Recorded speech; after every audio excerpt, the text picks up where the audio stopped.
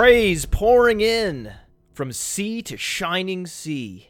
Yes, praise pouring in for yesterday's show about the daily fantasy sports industry and what's going on in New York. And this is another addendum to my thoughts from yesterday. So FanDuel and DraftKings are going to take the New York Attorney General to court and challenge this ban, as they should, and I think they'll win. Looking at the merits of the case, I don't think that this is something that the Attorney General can just step in and just say, no, we're not going to allow this. I think there needs to be a proper legislative process where laws are drawn up specifically addressing daily fantasy sports. And I think in lieu of that the judge will allow FanDuel and DraftKings to continue to take bets in New York and for New York residents to continue to set lineups in daily fantasy, as they should be able to. I want to make that clear. I think everyone should be able to play daily fantasy sports. Rules banning the sport are just silly, just like rules banning online poker are silly, and rules banning any form of gambling are silly. I think anyone should be able to gamble anything with anyone else at any time. So I want to make that clear. If that wasn't clear in the last show, we have some emails and tweets at RotoUnderworld on Twitter. Contact the show also via email, rotounderworld@gmail.com. I just want to make sure you all know I want the daily fantasy sports industry to survive and thrive, and I think all gambling should be legal and unregulated. That is my opinion. Just want to get that out of the way. But there are just aspects of this situation that are fascinating to me. And I've been asking the question over and over again, why do FanDuel and DraftKings hyper-aggressively market their product in such a way that it essentially taunts the state attorney generals across the country, knowing that they exist in this tenuous legal enclave? I have not received an answer to that question. Now, one other aspect of this New York situation, which I find interesting, is if there's an upset and the judge upholds the New York State Attorney General's ruling, that will be a fascinating chain of events. So we're going to see what happens. I'm interested because if the ruling is finalized and the judge agrees, then it's going to feel final. I think the fallout will be interesting because then New York residents will then race to withdraw their funds from the platforms. And at that point, we are going to find out how well run these businesses are. How well are they managing their cash flow? Are they actually Ponzi schemes? I don't think they are Ponzi schemes. I think they are businesses with integrity. I think they're run like schemes, but I think they are incorporated in the state of Delaware. You have to follow certain policies and procedures to run a business in the United States. And because of that fundamental aspect, I believe they will have no problems paying out all New York residents as those New York residents log in and close out their accounts. But there will be some suspense when that happens. And I'll be paying attention. It'll be a point of interest. And that's about it. That's all I have on this. I don't have much. If you have listened to previous shows and then you listen to yesterday's show where I addressed the New York State Attorney General shutting down DraftKings and FanDuel in the state of New York, you quickly realize that I don't really have any new questions, thoughts, or opinions. I was essentially just regurgitating things I had said before with some additional histrionics and some jokes, calling FanDuel and DraftKings Wally and the Beeve, mocking professional daily fantasy sports players. But other than that, other than a few jokes, it was just stale takes with some jokes. So I think it's been revealed. I don't have much else to say on this. Something else I mentioned in the last show is I mentioned Darren McFadden and how he's been hardened to injury, and there is a principle on the books which explains this called Wolff's Law.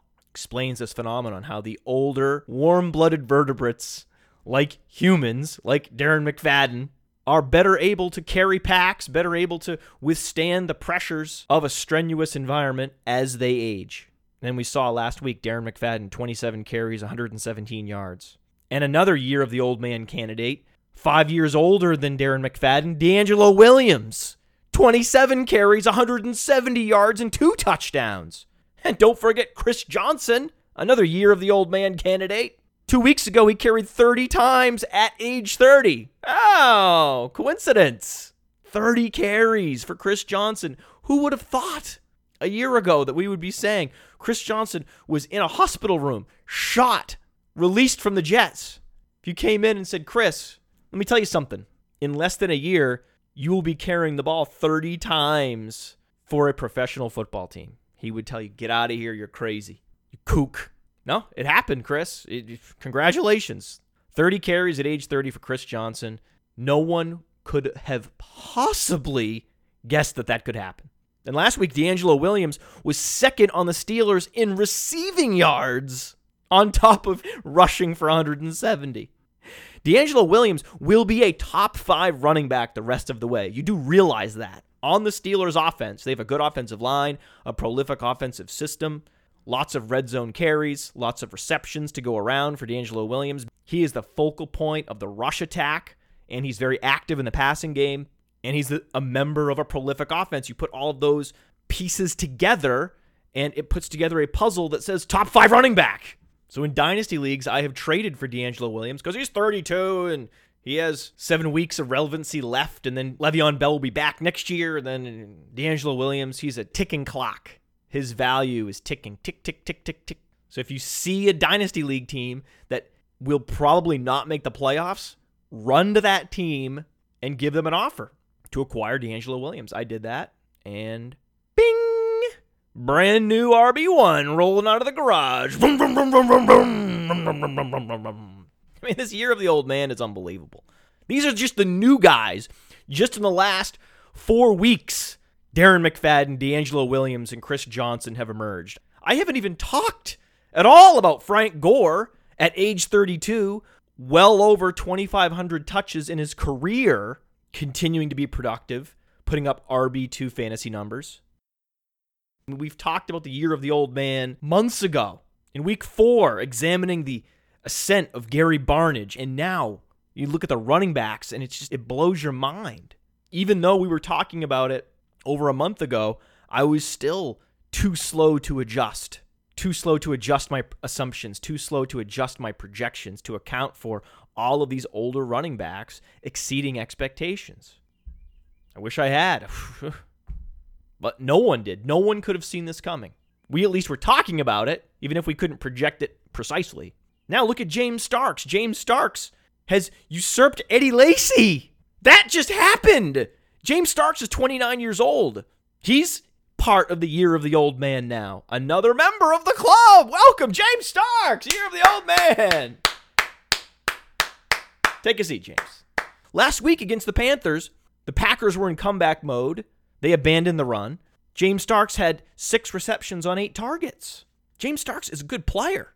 Across the board, you look at his workout metrics, 4.50 40, that's a 106.3, 79th percentile speed score. His burst score, his agility score are all above average. And he's a big running back, 6'2", 218. He's tall, so he runs tall. Oh, he runs tall. Upright runner. Got to stay away from the upright runner. No, he's just really agile and powerful, and bursty, good receiver. Catch rate 76.5% this year. Top 40 in the league in catch rate. I mean, James Starks wins in all phases. And Eddie Lacy has been hugely inefficient this year. He's been hurt. He's been out of shape. Whatever it is, James Starks has been the better running back this year, and it hasn't been close. And I think he will continue that. But even though James Starks is an adequate receiver, it's still kind of amazing that the Packers, that run such an efficient pass offense, would just shirk the pass-catching running back role altogether. They don't have one. They don't have a pass-catching specialist. Every other team in the league is looking for that next Shane Vereen because it's so valuable in a 2-minute drill, hurry up, third down, so many different situations. It's great to have that Shane Vereen back on the field. And yet Ted Thompson has ignored that role altogether, hasn't filled it, would rather have John Kuhn on the roster for some reason. And Ted Thompson is grossly overrated. Trey Williams was on the Washington practice squad up until a couple weeks ago when Dallas poached him, and I think they are in the midst of converting Trey Williams into a poor man's Lance Dunbar.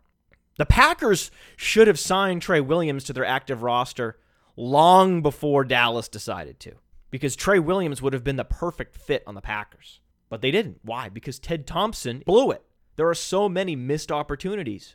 The fact that Terrell Watson is still on a practice squad and hasn't been signed to an active roster highlights The incompetence that you see at the top of the player personnel departments in the NFL across the league, it's unbelievable. And Ted Thompson is one of those guys. He's not incompetent, but he's overrated. Now, one team that knows what they're doing with player personnel is the Patriots. How do you know that? Because they aggressively pursued Dion Lewis in the offseason, and they installed him in a pass-catching specialist role, and based on his skill set, decided to feature him. And then what did he do? He delivered. Dion Lewis, his juke rate on playerprofiler.com, 58.4%. That was number one in the league. We haven't seen a juke rate that good ever on playerprofiler.com.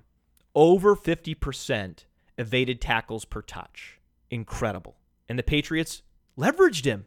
18.7 fantasy points per game. That was top 5 in the league because the Patriots know how to deploy their talent after they've identified it. So they can go out, they can identify talent, and they know how to deploy it in an optimal way. But they seem to be in the minority when you look around the league. The moves and the non-moves that all these teams are doing. I mean, San Francisco, come on. I mean, that's just the players they're signing. When there are better players on practice squads around the league, it's just mind-numbing. But then the question is, everyone wants to know, well, who's the back to own now with the Patriots? Well, that's easy. LeGarrette Blount is the back to own. Absolutely. It's not James White, nor is it Brandon Bolden, because neither James White nor Brandon Bolden are in any way comparable to Dion Lewis. They aren't close to as evasive. They will simply be functional in a pass-catching role and won't be particularly relevant. They will have a few weeks where they have RB2, RB3 numbers, but those will be sparse. The Patriots will have to change their tactics. Less RB pass routes, less RB screens, more LeGarrette Blount, more short passes to Amendola, more short passes to Edelman, more passes to Scott Chandler. Did I say Chandler? More passes to Scott Chandler, particularly in the red zone. So I am not picking up either James White or Brandon Bolden. If I had to pick up one, I would pick up James White because I think James White will fill that role in a much more limited way, the old Dion Lewis role. But if you look at James White's profile on playerprofiler.com, I mean, it's just not, I can't even, it's night and day looking at his profile next to Dion Lewis because James White, he's small, 5'9", 204. He's not fast. He runs a 4.57 40, and because he's small, his speed score is 93.5, 34th percentile. He has almost no burst, and he has average agility. I mean, the interesting thing about James White is his best attribute is his strength. He has 23 bench reps, which is 70th percentile, so he has upper body strength. But he looks exactly like Bilal Powell. He is Bilal Powell 2.0. That is who he is. And that's what Bilal Powell brings to the Jets, an occasional RB2, RB3 game when he soaks up a lot of receptions. Completely useless outside of PPR leagues, but in PPR leagues, will be flexible once in a while, but you'll never know which week that is, so he is essentially useless. So James White is as useless as Bilal Powell. Not as useless, he's a little bit more useful because he's on the Patriots as opposed to the Jets. In a vacuum, they're the same player. But on their respective teams, you'd rather have James White than Bilal Powell because James White is on the Patriots. They throw more. They have more red zone opportunities. So James White will be a better fantasy asset this year than Bilal Powell, but these are the players we're comparing. We're not comparing James White to Giovanni Bernard and Danny Woodhead like we were comparing Dion Lewis to those players. This is an apples and oranges conversation, and I'm just not interested in going out and pursuing James White because someone is guaranteed to outbid me, and that's fine. You can have him. But you know who's not available on the waiver wire? Who I've heard is available on the waiver wire, but he's not actually available on the waiver wire. And I was surprised because I heard he was available on the waiver wire. And then when I went to pick him up on the waiver wire, he wasn't available on the waiver wire. And I was scratching my head going, why isn't this guy on the waiver wire? Oh, yeah, because this guy doesn't belong on the waiver wire. And in no league would this guy ever be on the waiver wire at this point in the season. So why are you telling me he's on the waiver wire? I don't understand why your article is telling me to go pick up Carlos Williams because he's not on the waiver wire in any league. And if you are in a league that has Carlos Williams on the waiver wire, I guarantee you are the only person logging in that league. That's what I'm reading. Carlos Williams is waiver wire gold. Really? Okay, sure. Yeah. In what league is Carlos Williams available? None. Oh, no, but I heard he's available in 51% of leagues on ESPN and Yahoo. That's our threshold. He qualifies for a waiver wire article if he's less than 50% owned. This percent owned statistic is the most useless statistic in all of fantasy sports. Those 49% of leagues in which Carlos Williams is owned are the only leagues with active owners. So he's not actually available in any league that matters that any active person is playing in. The leagues in which Carlos Williams is available are free public leagues that have been abandoned, and the only one logging in is some bot every month. That's it. No one's playing in those leagues. They're free public knucklehead leagues that were essentially used for mock drafting purposes, and that's it. Of course he's going to be available in those leagues. Why are you counting those leagues? If you're going to show me percent owned, show me percent owned of private leagues. Leagues with stakes. Then that will have some relevance. But if you're including public leagues, then that's useless. You're also including public leagues that are 8-team leagues and 10-team leagues. No one's in an 8-team or a 10-team league anymore. People are in 12-team leagues, and they play for stakes. So if you want to tell me Carlos Williams is less than 50% owned in 12-team leagues with stakes that are private, okay, go ahead. I'd love to read a waiver wire article about that player, but that's not Carlos Williams! He's not available anywhere! And these are fantasy experts writing these articles. And yet, in none of the leagues in which the fantasy writer who's writing the article plays is Carlos Williams actually available as he writes an article about why you should go pick up Carlos Williams. Stupid! Stop writing articles about players that are owned in all normal active leagues. Maddening! 2 weeks ago, I saw articles written about why you should pick up Jordan Reed. There were articles written about why you should be picking up Stephon Diggs 3 weeks after he was picked up in every league with active owners. I saw an article last week explaining why Willie Snead was someone I should be targeting on the waiver wire. God. I blame the editors because they're telling the writers, hey, go sort for players that are below 50% owned in this percent owned statistic that has no relevance, that is completely fraudulent.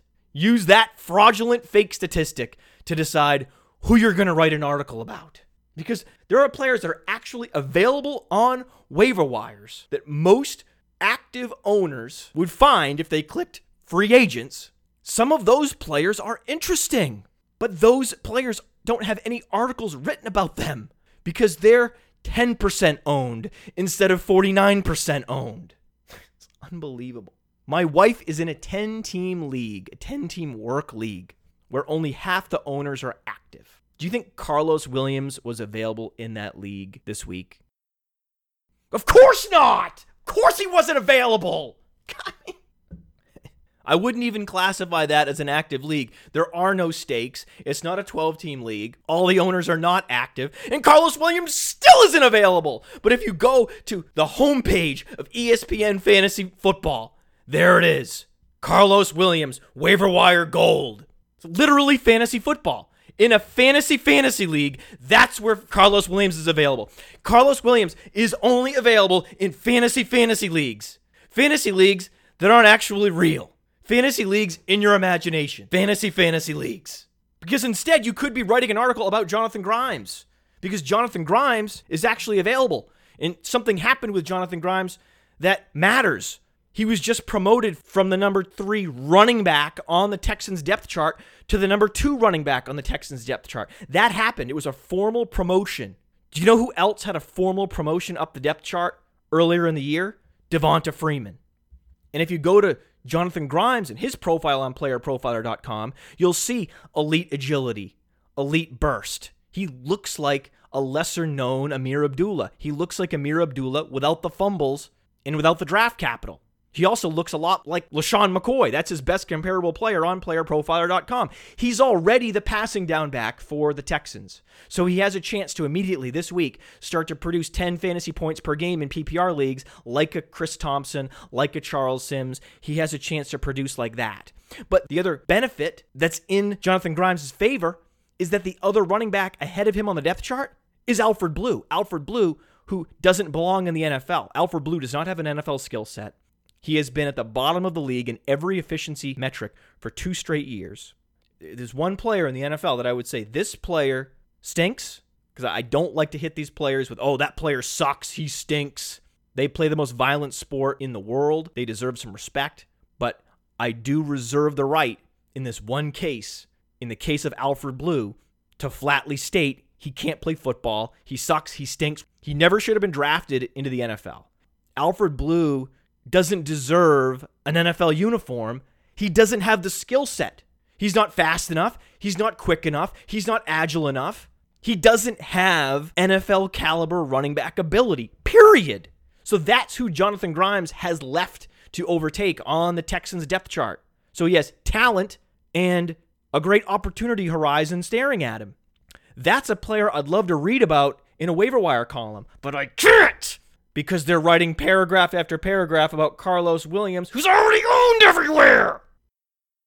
Oh, but you know who else they'll write waiver wire articles about? The other guy in the Carlos Williams waiver wire article that I'm reading.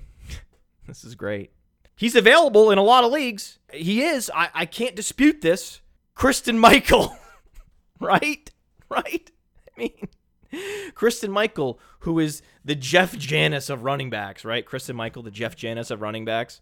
Oh, God, the lazy analysis comparing Jeff Janis to Christine Michael. They're both athletic specimens that haven't produced in the NFL. That's why they're similar.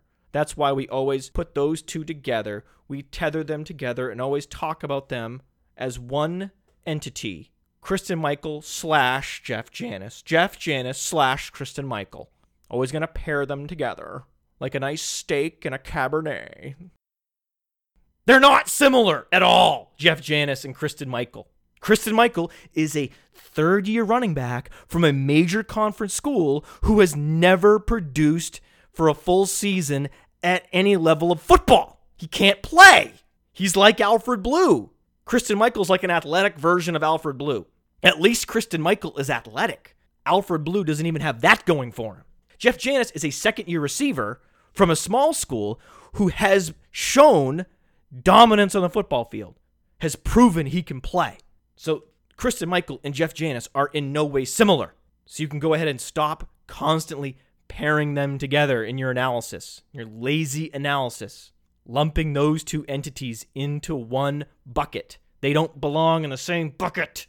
God, I'm agitated. People that follow me on social media, they agitate me because I'll write a tweet about Jarvis Landry and how the Dolphins have been seriously misallocating their resources. They should be giving more snaps and targets to Kenny Stills instead of Jarvis Landry, but they are not doing that.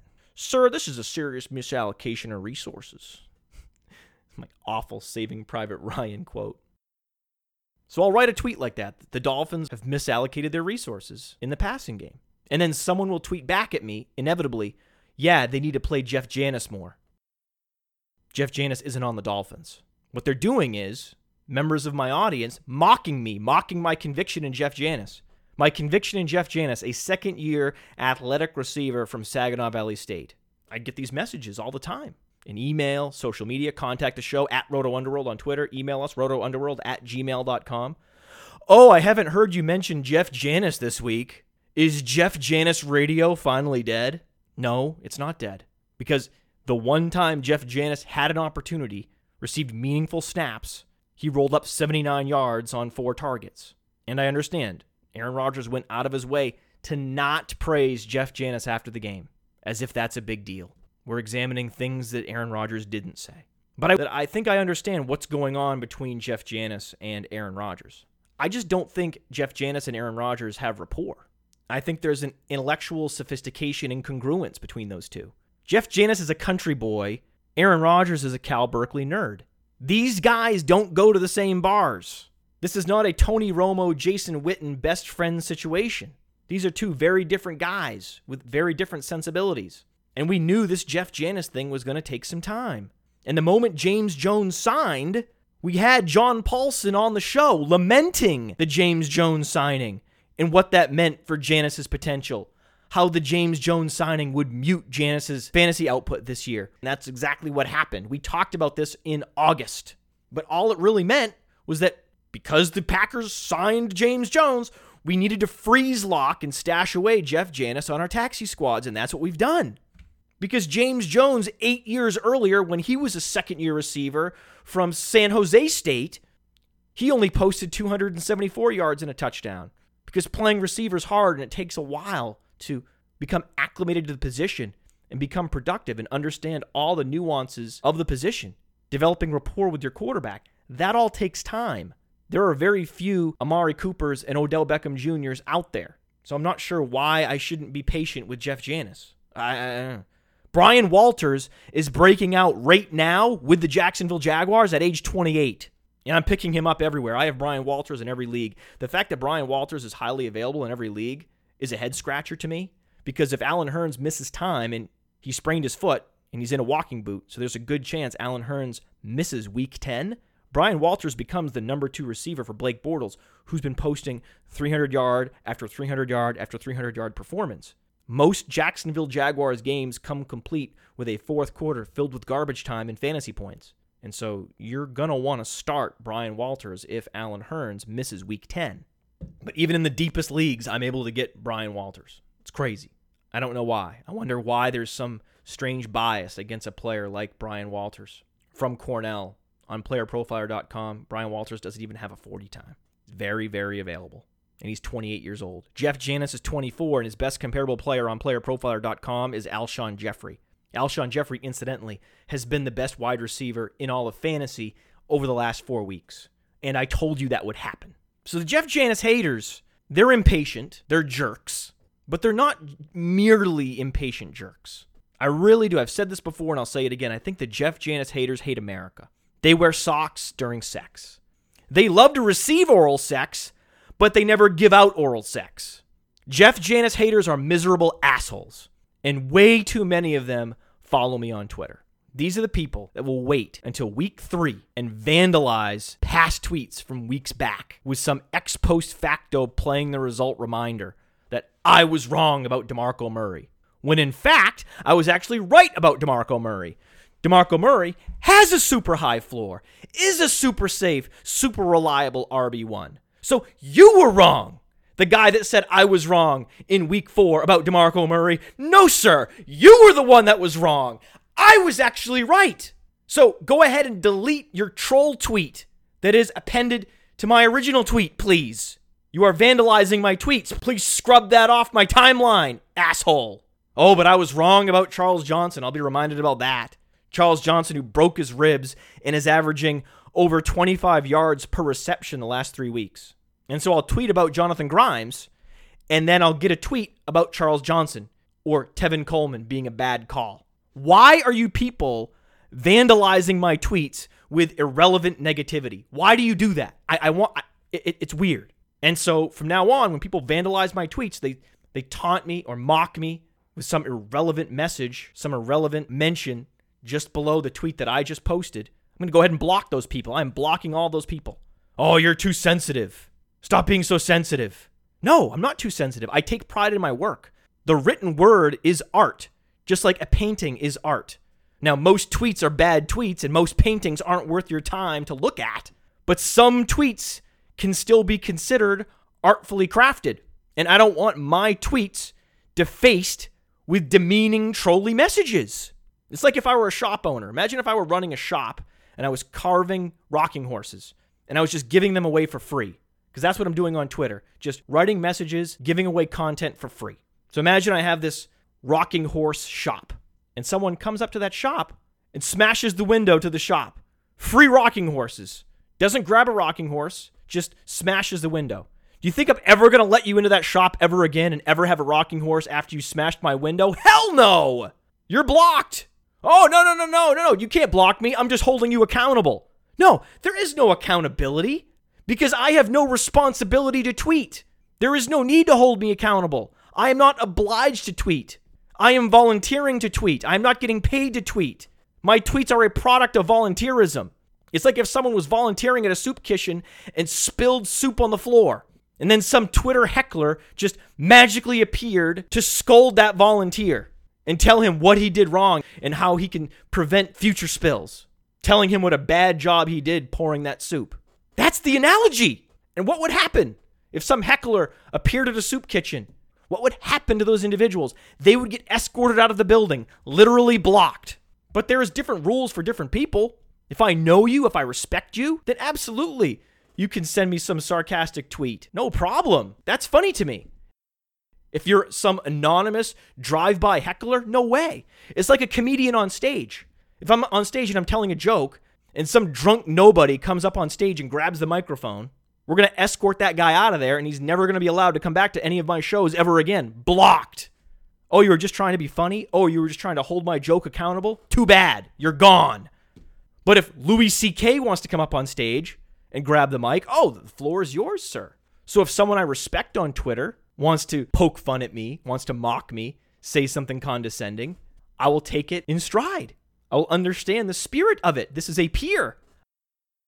But if you are an anonymous drive-by heckler, you are not a peer. You're gone if you do that.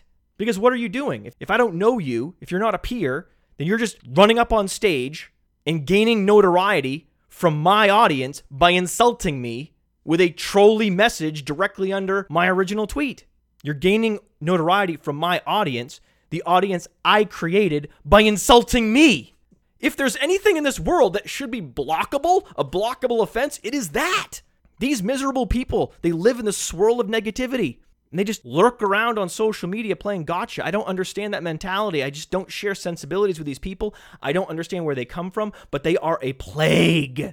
It is dispiriting. It's wearying. So I have a policy. You can embrace my messages on social media. You can help to elevate my content, contribute to a conversation, help to make it better. And if you're not going to do that, I will block you out, because you're the same people that when a car drives by and splashes someone, you turn around and laugh in their face. Well, now I'm laughing in your face. Ha ha ha ha ha! You're blocked.